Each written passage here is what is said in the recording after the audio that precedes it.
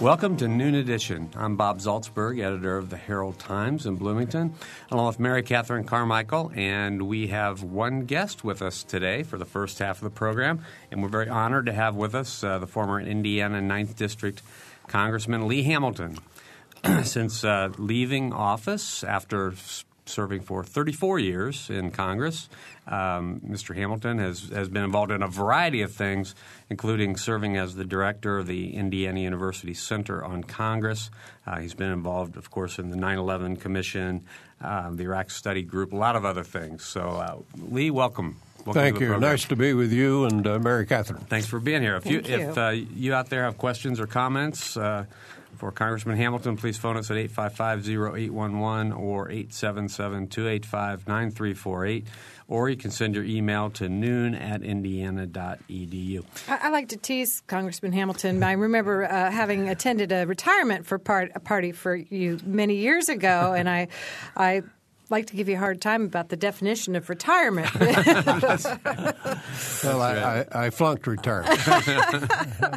And that's good for the rest of us. Let's start with a couple of big issues, big ticket items. One is the situation in Iraq. You have been involved in foreign affairs for many, many years, and I wonder, what's your opinion on how we get out of Iraq? Bob, I don't think you have very many good options at this point. I do not agree with people who say we have won in Iraq or that we have succeeded, nor do I agree with people who said we've lost. I think it's a mixture of both, some progress and a lot of lack of progress. Where do you go from here? My quick answer is that I think we should begin a responsible exit. I do not favor a mad rush for the exit. I think it should be slow, steady, deliberate, but sure, probably taking maybe as long as a couple of years to do it. I would negotiate immediately a treaty or an agreement with the Iraqi government for the departure of American forces. It would be far preferable if we do it by agreement than if we just do it. But it should be done on our timetable and not theirs. But, of course, a lot of other things have to be done as well. We have to do a much better job of training Iraqi forces than we've done. We've made some improvements there, but not nearly enough. We should have a diplomatic offensive, engaging the countries in the region to reinforce stability in Iraq. I got to put a lot more pressure on Maliki to make changes towards national reconciliation. So it's a very complex picture. Nothing's going to work absolutely well, but I do think it's time now to begin a responsible exit. Okay. All right. We have a phone call already. Since we only have you for a half an hour, we are going to have to get to the phones and get to the emails that we have. I know Mary Catherine and I would love to talk to you for a couple of hours, but we don't have that. So let's go to David on the phone. David? Yes. Hello, Congressman Hamilton. This is David Keppel. This week, speaking before the Israeli parliament, President Bush compared those who would like to negotiate our differences with Iran with those who appeased the Nazis. I wonder what your comment might be on this comparison, and if you do feel that there's room for a negotiation with Iran, what lines you think that might take. David, I don't think the present policy towards Iran is working well. We've tried to isolate Iran. We've tried to insulate it. And what has happened is that Iran has now become the dominant outside power in the region. They continue to build a nuclear weapon. So I think we have to try a new approach, and among the ways I would do that would be to talk to Iran. I do not look with favor upon the president's identification as negotiation with appeasement. I think that shows a startling lack of confidence in our ability to negotiate. I do not see how you can solve difficult problems in the world, including our problems with Iran, which are very formidable, without talking to them. I don't have exaggerated expectations here about what can be achieved quickly, but we talked with the Soviet Union for 4 decades. We talked to Joe Stalin. We talked to Mao Zedong. And I think it has been the tradition of American foreign policy to engage not just our friends, but to engage our adversaries as well. We must not have quick, unrealistic expectations, but we've got a long list of problems with Iran. They've got a long list of problems with us, and I think you have to talk with them before you consider the military option.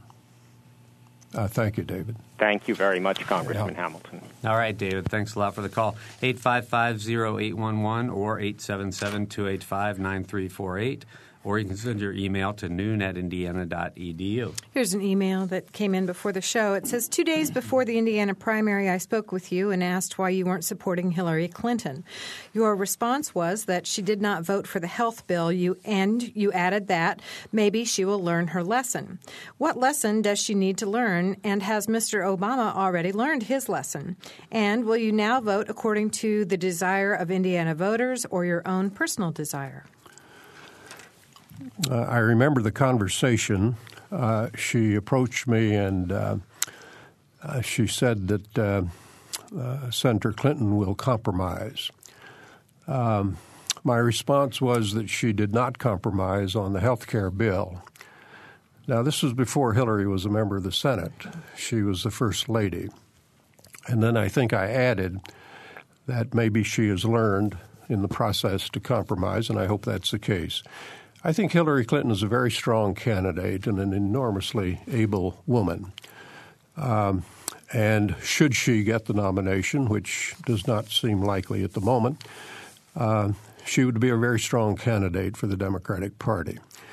I preferred Senator Obama because I think he has inspired a lot of the country, because I think his theme of change matches the mood of the country better than Hillary Clinton's theme of experience. And in that sense, I think Obama has captured the mood of the country better. I think he's most likely to bring unity to the country. That's not a sure thing, of course, but I think he has a better chance of doing it. He has clearly changed the contours of American politics by bringing a lot of new people into the process. I can't remember a candidate speaking to 75,000 people as he did in Oregon recently, and 70,000 just the other day. So we have 2 very strong candidates in the Democratic Party for the presidential nomination, and I'll support either one who gets the nomination with pleasure. Well, one of the concerns about Senator Obama has been his lack of experience, particularly in foreign policy. And I have heard some people suggest, I may have even suggested it myself, that you would make an excellent vice president in that set of circumstances. Would you consider anything like that? Oh, I'm too old for that, Bob. I've been considered for various offices since at least the middle of the 1970s, and I haven't gotten one yet. So I don't think my chances are very good here. But on the point of experience, I think the thing you want in a president is judgment, more important than experience. Abraham Lincoln had 2 years of experience in the Congress, almost none in American foreign policy. He did pretty well as president of the United States. Presidents get very, very good advice from talented people, and what you want above all else is judgment. I've known a lot of people with a lot of experience who have gotten us into some real messes in this country. So it doesn't necessarily follow that experience leads to competence. Good judgment leads to competence. Mm-hmm. Just briefly referring back to the emailer, do you think that Barack Obama has learned his lesson about compromise? Barack Obama's length of time in the Senate has been brief. He has shown a willingness to reach across the aisle. His rhetoric, I think, has been very, very good in his willingness to sit down with others and to reach across the ideological divide and the party divide. Now, I understand that rhetoric is not performance, and there's a risk here, I'd have to acknowledge.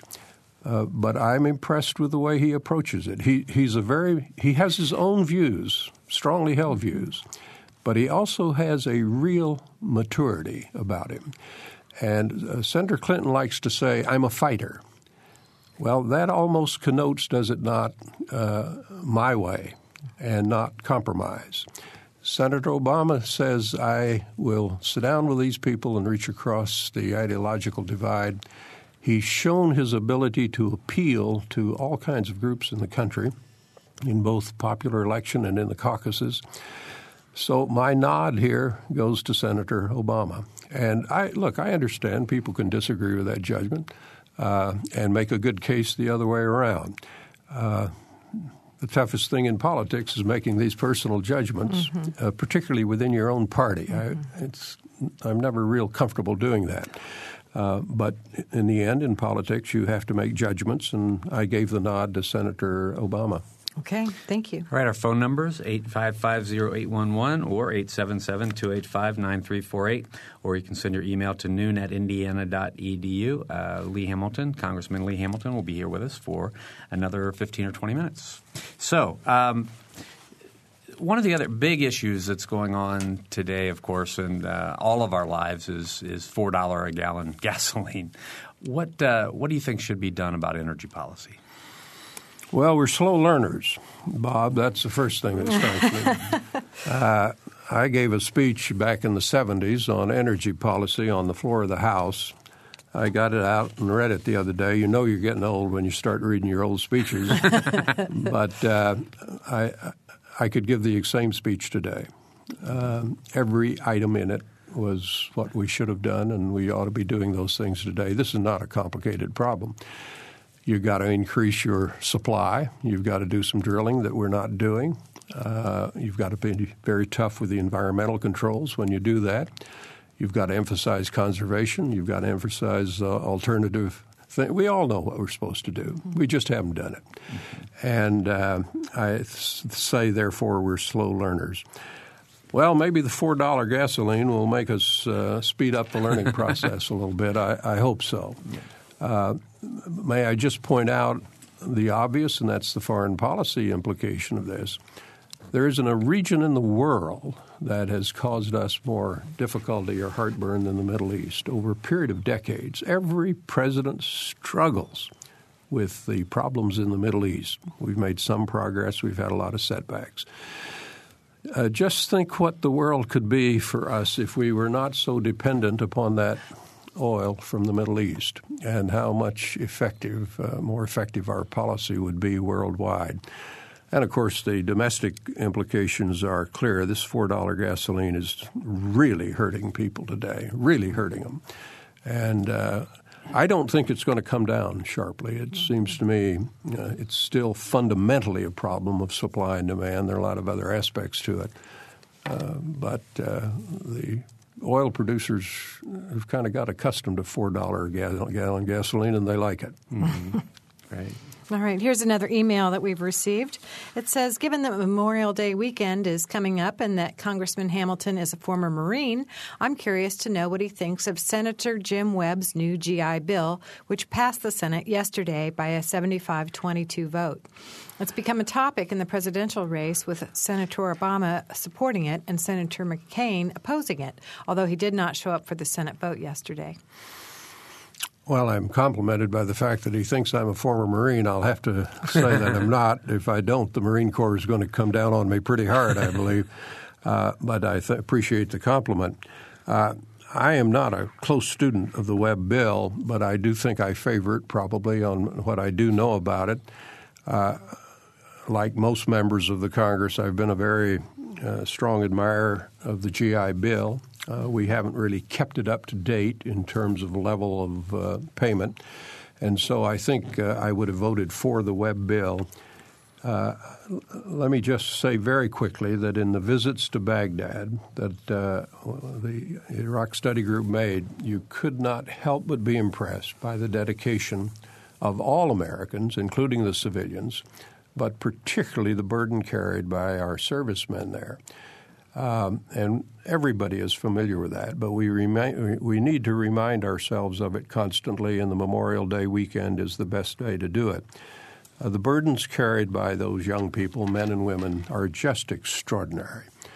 One very quick example. I stepped off an air-conditioned airplane into 130-degree heat. They put on about 40 or 50 pounds of armor on me, big helmet.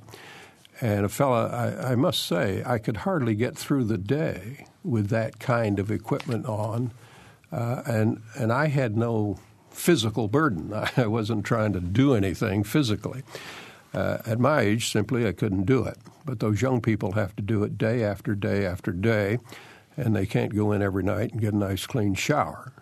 So my admiration and respect for what they do and are called upon to do is without limit. All right. There's another email that we received. It says, what is your present assessment of the Bush's administration to the 9/11 report, 9/11 report you worked so generously on? I must say that both the President and the Congress have been pretty good in responding to it. A bill was passed last year which incorporated together with other things, about 80% of the recommendations we made in full or in part. And the President signed that bill. I think that's quite good for a commission. Now, in some respects, however, we've got a lot to learn still here. Let me give you two very quick ones. First responders at the scene of the accident should be able to talk with one another. That's common sense. You save lives when the police and the fire and the public health people can talk to one another. We lost lives at Katrina, and we lost lives in New York and in Washington because they could not. This is a no-brainer, in my view. We are still not at a point where the first responders can talk with one another at the scene of the disaster. That's an outrage. It's pure, simple outrage. I hope we'll get it corrected in the next few years. It should be corrected now. Secondly, when a disaster occurs, you need one person in command.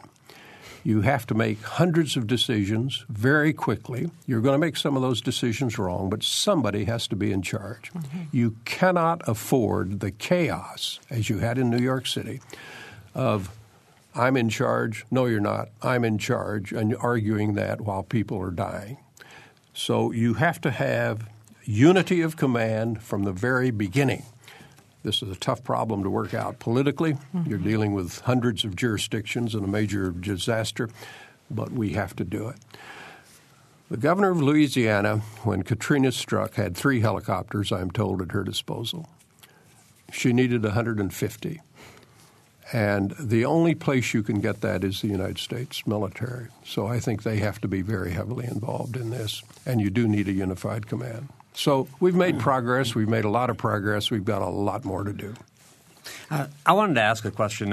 Since I've last talked to you, I've read David Halberstam's book, War in a Time of Peace, and in it he refers to some conversations that he had with you about your first meetings with President Clinton when you wanted to talk about foreign policy and President Clinton wanted to talk only about domestic policy. I guess my question would be, do you think I'll refer to that other emailer. Did President Clinton learn his lessons about domestic policy that you wanted to share with him in those first meetings?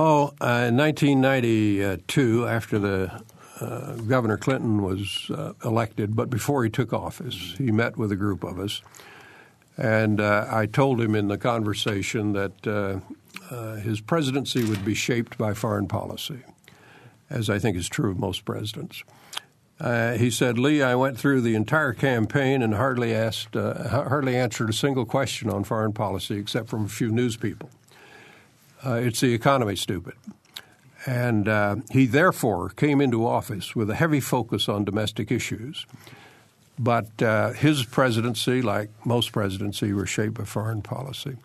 Presidents are the chief foreign policy maker. And Congress plays a marginal role, very marginal. So presidents have to become accustomed to that. One of the interesting things happening in this campaign is that people in Oslo and people in Delhi, India, and Tokyo and Jakarta are just as interested in this presidential campaign as you and I are. I meet with foreign visitors in Washington from all over the world. They know as much about this campaign as you and I know about it. They're reading ardently. What does that mean? It means the President of the United States is the leader of the free world, in a sense, if I may use an old term. Mm-hmm. And they now recognize that the President of the United States profoundly impacts their lives as well as American lives. Mm-hmm. Yeah. Right. It certainly has been borne out recently, especially. Here's another email. There have been many compliments given to Senator Kennedy in the last week. However, I was disappointed by his interactions with President Carter, who could have used stronger support from several Democratic senators. How do you feel American historians will grade Ted Kennedy's service and leadership after he retires? Oh, I think anybody would make the judgment that Senator Kennedy has been a giant of the Congress. He will undoubtedly is considered one of the all-time great senators. Very unlike his brothers, Bob Kennedy and Jack Kennedy, he has become a legislator. Jack Kennedy and Bob Kennedy passed through the United States Congress on their way to running for president. I think Senator Ted Kennedy came with the idea that he would run for president. But about the time of the Carter administration, he decided that he wasn't going to be president of the United States. And so he devoted his life from that point on to the Senate. He's an ardent liberal. He's the icon of the liberal establishment and a very effective spokesman for that group. But he also has a very pragmatic streak about him, and he's willing to work to reach a solution to a problem, even though that solution may be well below 100% of what he would want. I have enormous respect for him as a legislator and as a person, and I think he'll probably go down as one of the 5 greatest senators this country's ever had. Along those lines, I was talking with you before the program about the next column that you've written. I get a fairly steady number of columns from you, and you wrote about the need to build consensus in policy making, and it sounds as if you think Ted Kennedy was excellent at building consensus. Talk a little bit, if you would, about the need for that and how good we are at actually building consensus. I think this is the number one skill needed for a politician today, and that's the ability to build consensus, to bring people together. But it's not just a skill needed in politics. It's needed in the hospital board, the church board, the garden club. Look, anybody can go into a room where you have differences of opinion and blow it apart. That's a pretty simple thing to do. What's really hard to do is to go into a room where you have different opinions and bring people together. That is political skill, whether it's exercised in government or whether it's exercised in the governing of your church. It takes that skill. We particularly need that skill in this country today because it's a very evenly divided country politically. And if you're going to solve or begin to solve the health care problem or the gasoline price problem or Iraq or whatever, you're not going to do it by somebody sitting in the White House and dictating a solution. They don't have that kind of power, even though they're a powerful person. They're going to have to work to bring people together. And that skill is very, very desperately needed in the country today. Mm-hmm. All right. We are about to have to let Congressman Hamilton go, but if you have one more email, I'm sure he would take it. Okay. We'll go with this one. No matter we have several, so I have to choose. But no matter at what time we leave Iraq, I think we need to, provide a refuge outside Iraq for the possibly hundreds of thousands of Iraqis who fear for their life at that time. Can we make arrangements in advance for these folks? Would this be a way to ease our departure as it affects the political stability of Iraq?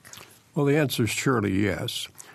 I think people must recognize, no matter how they feel about the war, no matter how they feel about going into the war or the conduct of the war, I think everybody recognizes that we have an obligation there.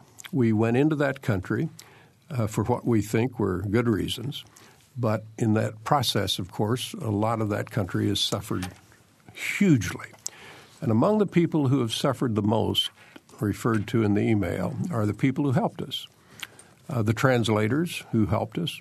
Thousands of people have worked for us. And in many respects, they have become marked people in their own society, targeted, really.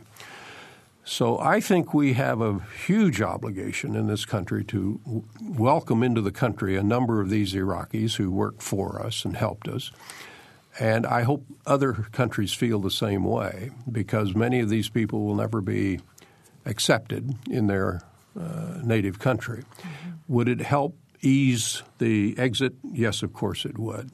Is it our obligation? Absolutely, it's our obligation, and we should welcome these people into the country. And incidentally, not all of them work for the United States government. Many of them work for CBS or NBC, ABC, and the news media there. And while I'm talking about the news media, may I say that covering that beat in Iraq, the people that do that have my greatest admiration. They are out there without the protection that our government workers have, living on the local economy, fending for themselves, to report the story for us in this country. And the news media can take great, great pride in what those people have done. All right. Thank you very much. We're going to have to let Congressman Hamilton go. The Honorable Lee Hamilton has been our guest for the first half of the program. I will tell you that on the second half, we're going to have Ted Carmines here, who is the research director at the Center on Congress here at Indiana University. So we'll continue the discussion on one of Mr. Hamilton's favorite topics. Congressman Hamilton, please come back and visit with us again. It's been a pleasure to be with you, Mary Catherine and Bob. Thank you. Thank you. Good to see you. We'll be right back. You're listening to Noon Edition.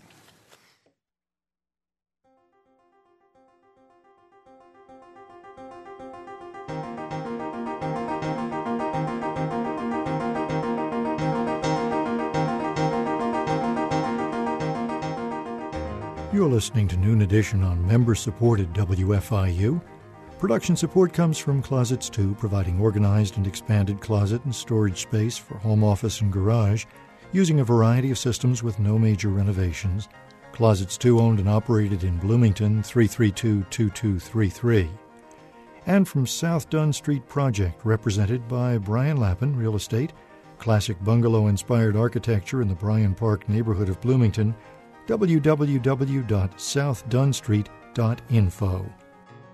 If you're a person on the go, you can take WFIU programs with you. We're podcasting. Podcasting is a convenient and easy way to download audio files directly to your computer. Listen anytime from your computer, iPod, or portable player. You can download podcasts of full-length programs like Noon Edition, Ask the Mayor, and Harmonia, or short features like Kinsey Confidential, the Ether Game musical mini-quiz, and movie, play, and opera reviews. You can find out how with a visit to our website at wfiu.org. Welcome back to Noon Edition. I'm Bob Zaltsberg, along with Mary Catherine Carmichael. And we have, for the second half of the program, political scientist Edward G. Carmines, Ted Carmines, who is the Director of Research for the Center on Congress, of which Lee Hamilton is the director. Ted, thanks for being with us. Oh, glad to be here. Great. Thanks for being here. I hope you got to hear Lee Hamilton in the first half of the program. He was wonderful, as usual. I'm sure he would be. Yes. Well, could you talk a little bit about the Center on Congress? What exactly is it? How was it established?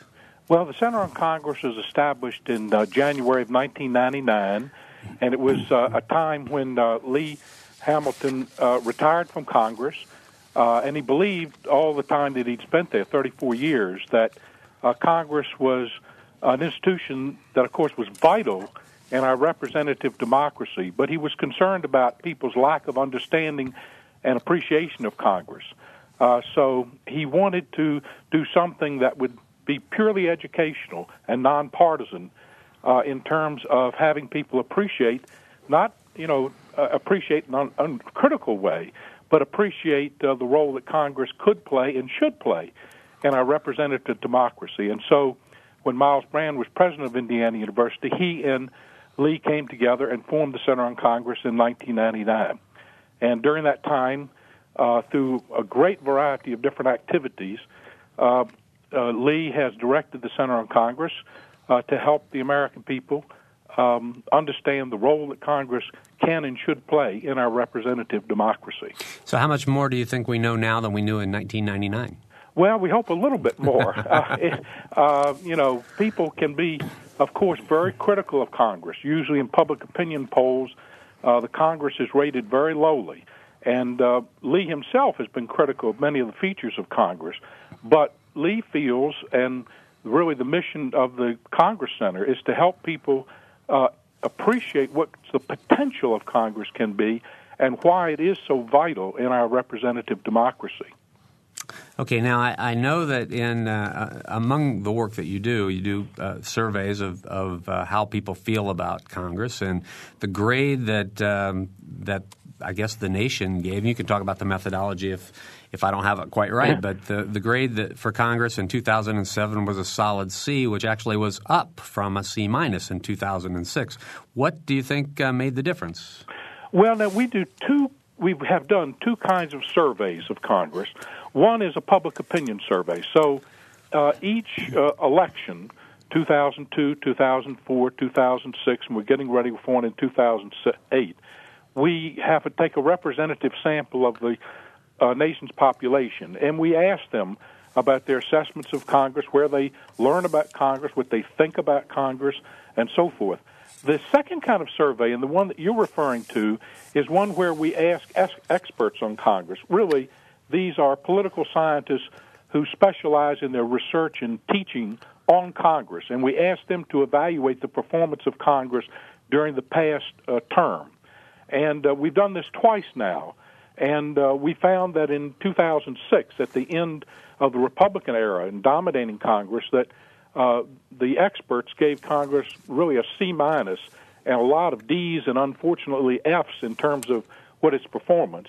The first session of the new Democratic Congress, it was a little better, not greatly better, but from a C- to a C is some improvement, and it was really on account of probably the Congress was asserting more of its rightful role in policymaking, which had been subdued during the Bush Republican Congress years.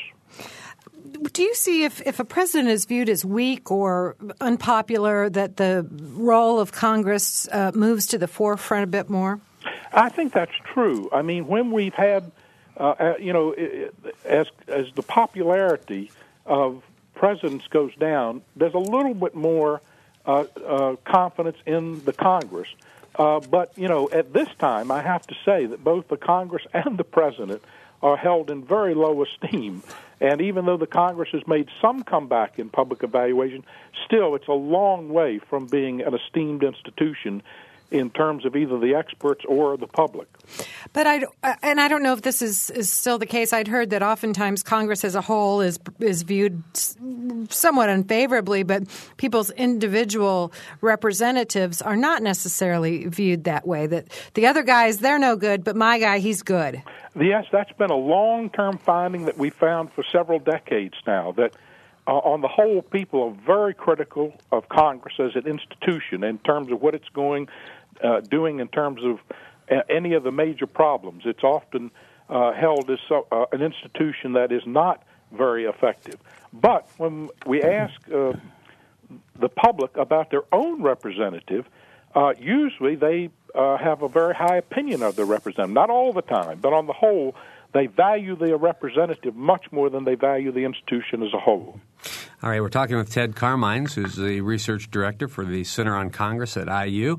If you have questions or comments, please phone us at 855-0811 in Bloomington or 877-285-9348, or you can send us an email at noon@indiana.edu. I wanted to go back to your survey of experts. What are the kinds of things that they're grading Congress, the members of Congress, on in terms of performance?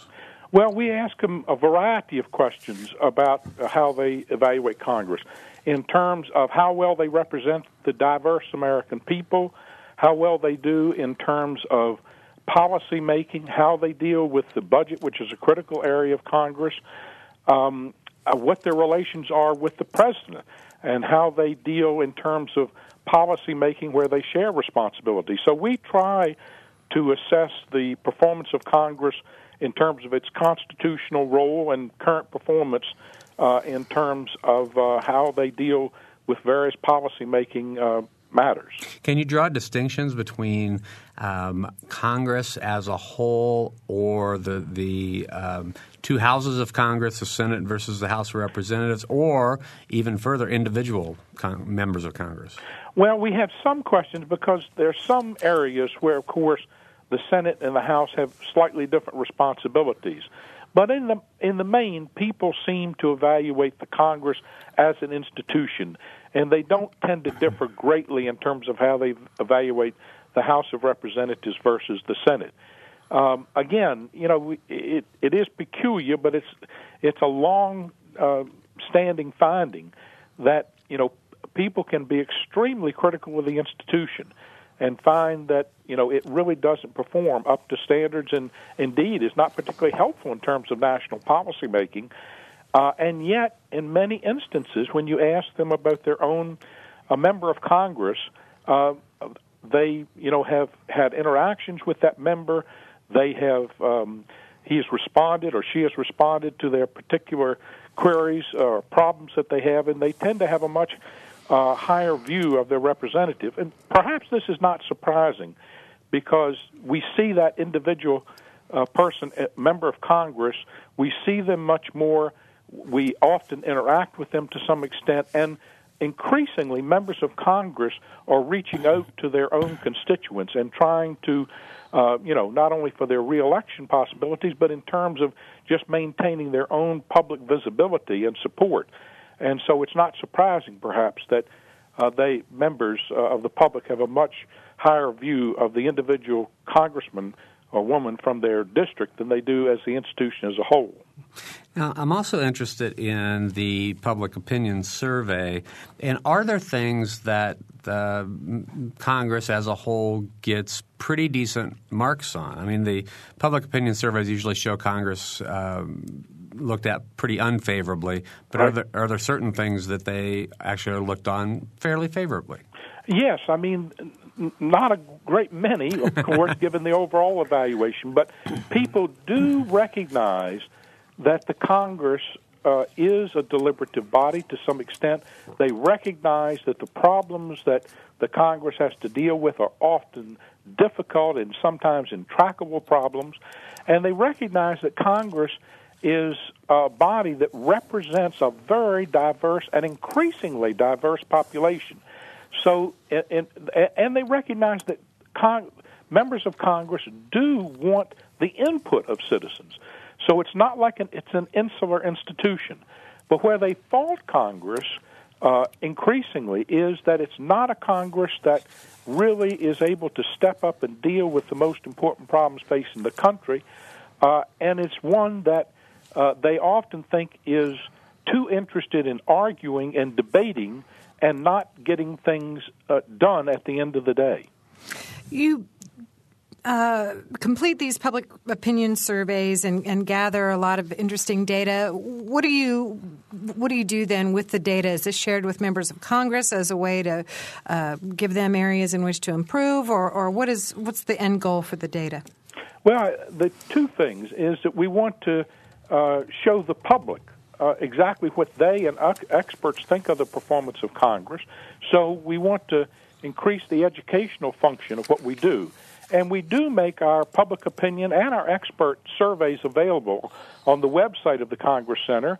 And we published reports about, we have news releases, reports, books, articles, and many of the data that we discover come out in the commentaries that Lee does. So we try to disseminate the results and findings of our surveys as widely as possible, and to, for anyone that's interested, so that journalists who cover Congress, members of Congress, their staffs, people in Washington, but also not focused exclusively on Washington insiders. We want the public and influential citizens, and especially young people throughout the country, to understand the great potential of this institution, but also the problems that it needs to overcome in order to fulfill its constitutional purpose in our representative democracy. So really you hope to stimulate interest and conversation about what happens in Congress. Exactly. And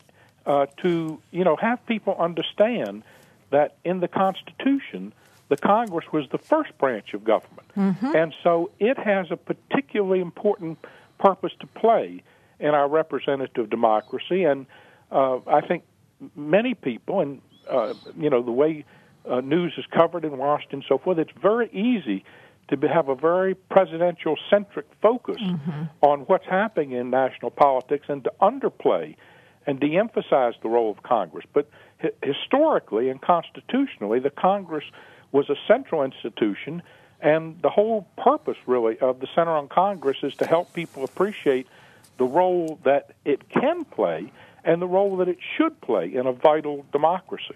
Does the Center on Congress take a stand on any kind of specific legislation, especially some legislation that may have taken place, since 9/11 that is viewed as kind of strengthening the presidential role as opposed to the role of Congress? No, it really doesn't. I mean, it's purely nonpartisan and educational. Of course, the whole underlying purpose and explicit purpose, really, of the Center on Congress is to, demonstrate the vital role that Congress can play.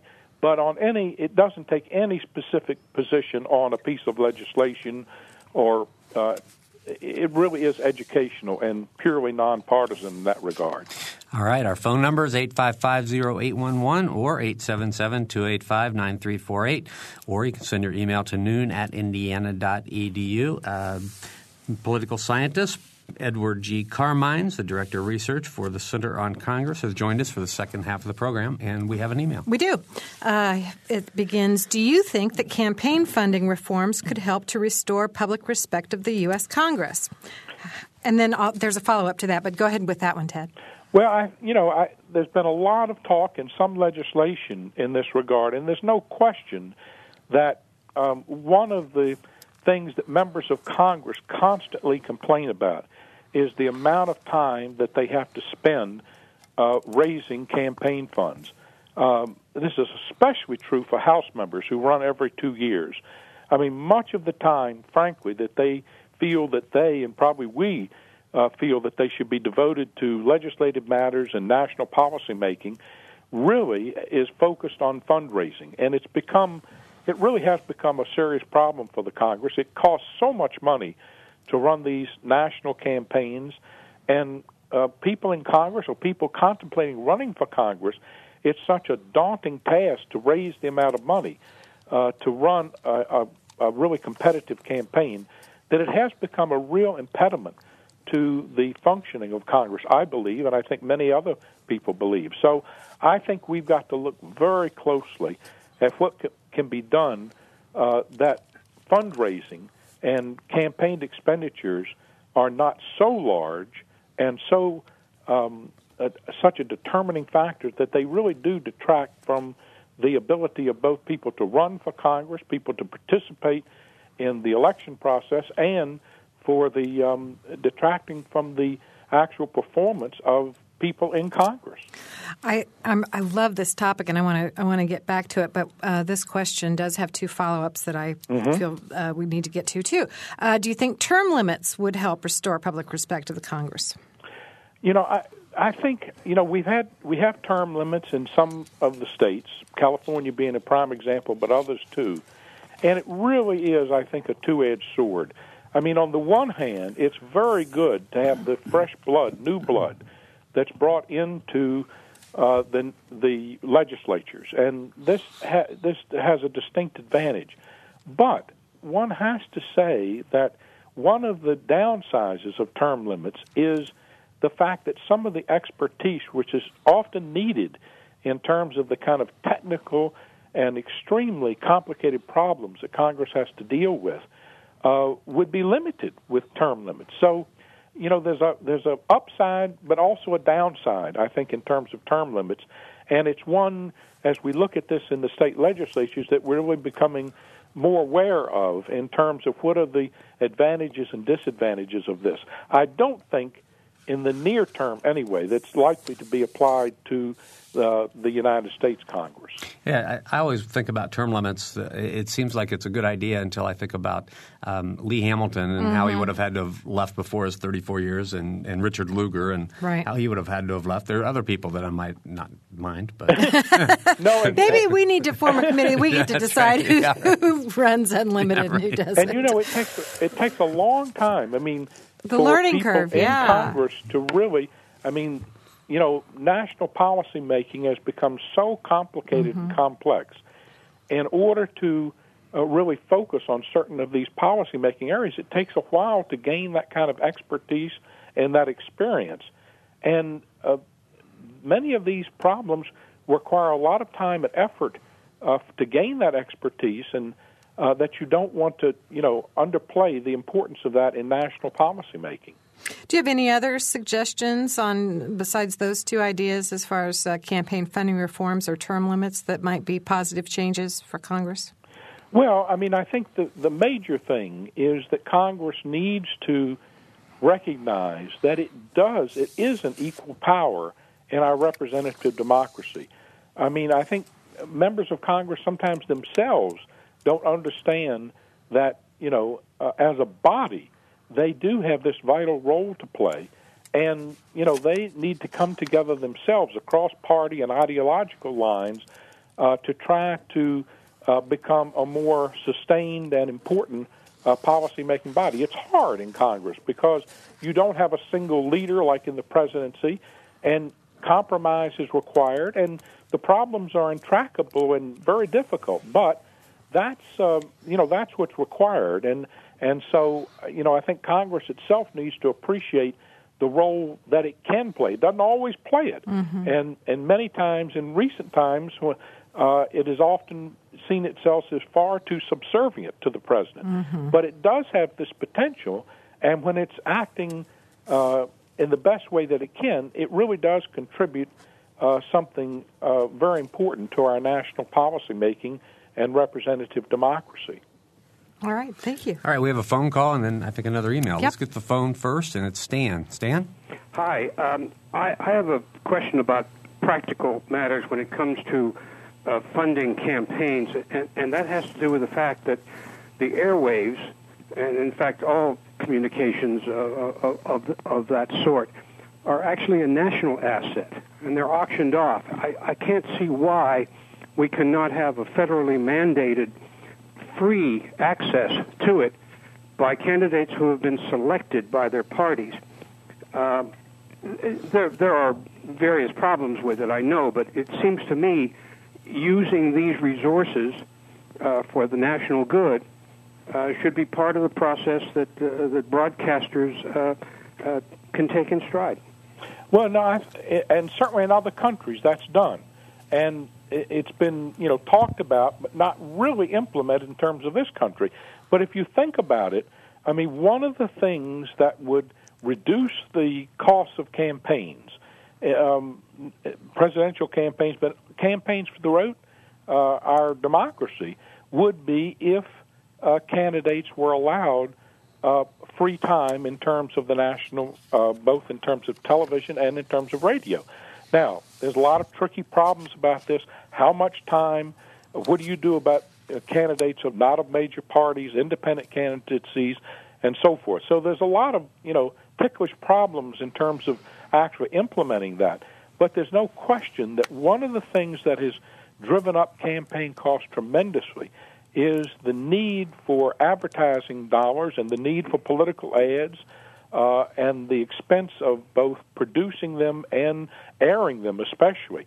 And so there have been various proposals in terms of exactly what you're suggesting, and there's no question that if we had something of that order, it would be a big help in terms of reducing the overall cost of campaigns, which have gone up astronomically over the last several decades. Yes, and increasing the number of people who might be willing to commit themselves to campaigning. So it would broaden the pool of our possible candidates.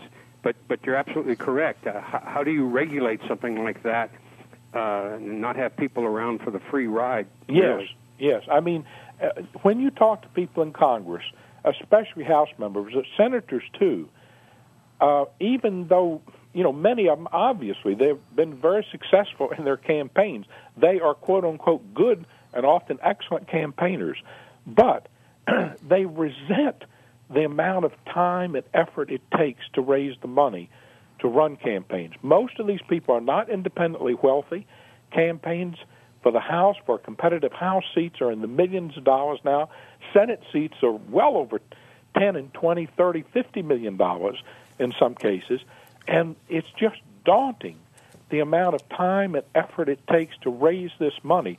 And, many members of Congress complain, especially in the House, that they spend as much, if not more, time and effort raising campaign funds than they actually do legislating. Yes. And they find that they, never thought that this would exist in terms of the U.S. Congress, but in fact it does. And it really is becoming a problem, I think, in terms of, the kind of people that are recruited into running campaigns and people who are willing to do this. It's not just part of the job anymore. It's becoming a dominant part of the job. Right. You have to be willing to basically close yourself in a room with a telephone and sit there for days on end. Indeed, you do. And, of course, for challengers, this is even a more daunting task. I mean, for members of Congress, they have already built up a network of supporters and people that they can go to. Their name is in the news, and so they have a real advantage there. But for especially someone who is who's not an extremely well-known challenger, they have to spend so much time and effort raising funds. And as I say, the expenditures have become so great that it really becomes, it's most of what they have to do in order to launch a competitive campaign. All right, I think we're out of time. We have an email that we're not going to get to, and I had a few questions for Ted that I'm not going to get to, but that's all right. It's been a fascinating topic. And, Ted, thanks very much for being here with us today. Well, thank you. I've enjoyed it greatly. All right, so Ted Carmines has been our guest in the second half of the program. Of course, we had Lee Hamilton in the first half. If you want to hear what former Congressman Hamilton had to say, you can podcast this program, or you can go to our archives at WFIU.org and hear what he had to say. For Mary Catherine Carmichael, producer Catherine Hageman, and engineer Mike Pashkash, I'm Bob Zaltsberg. Thanks for listening.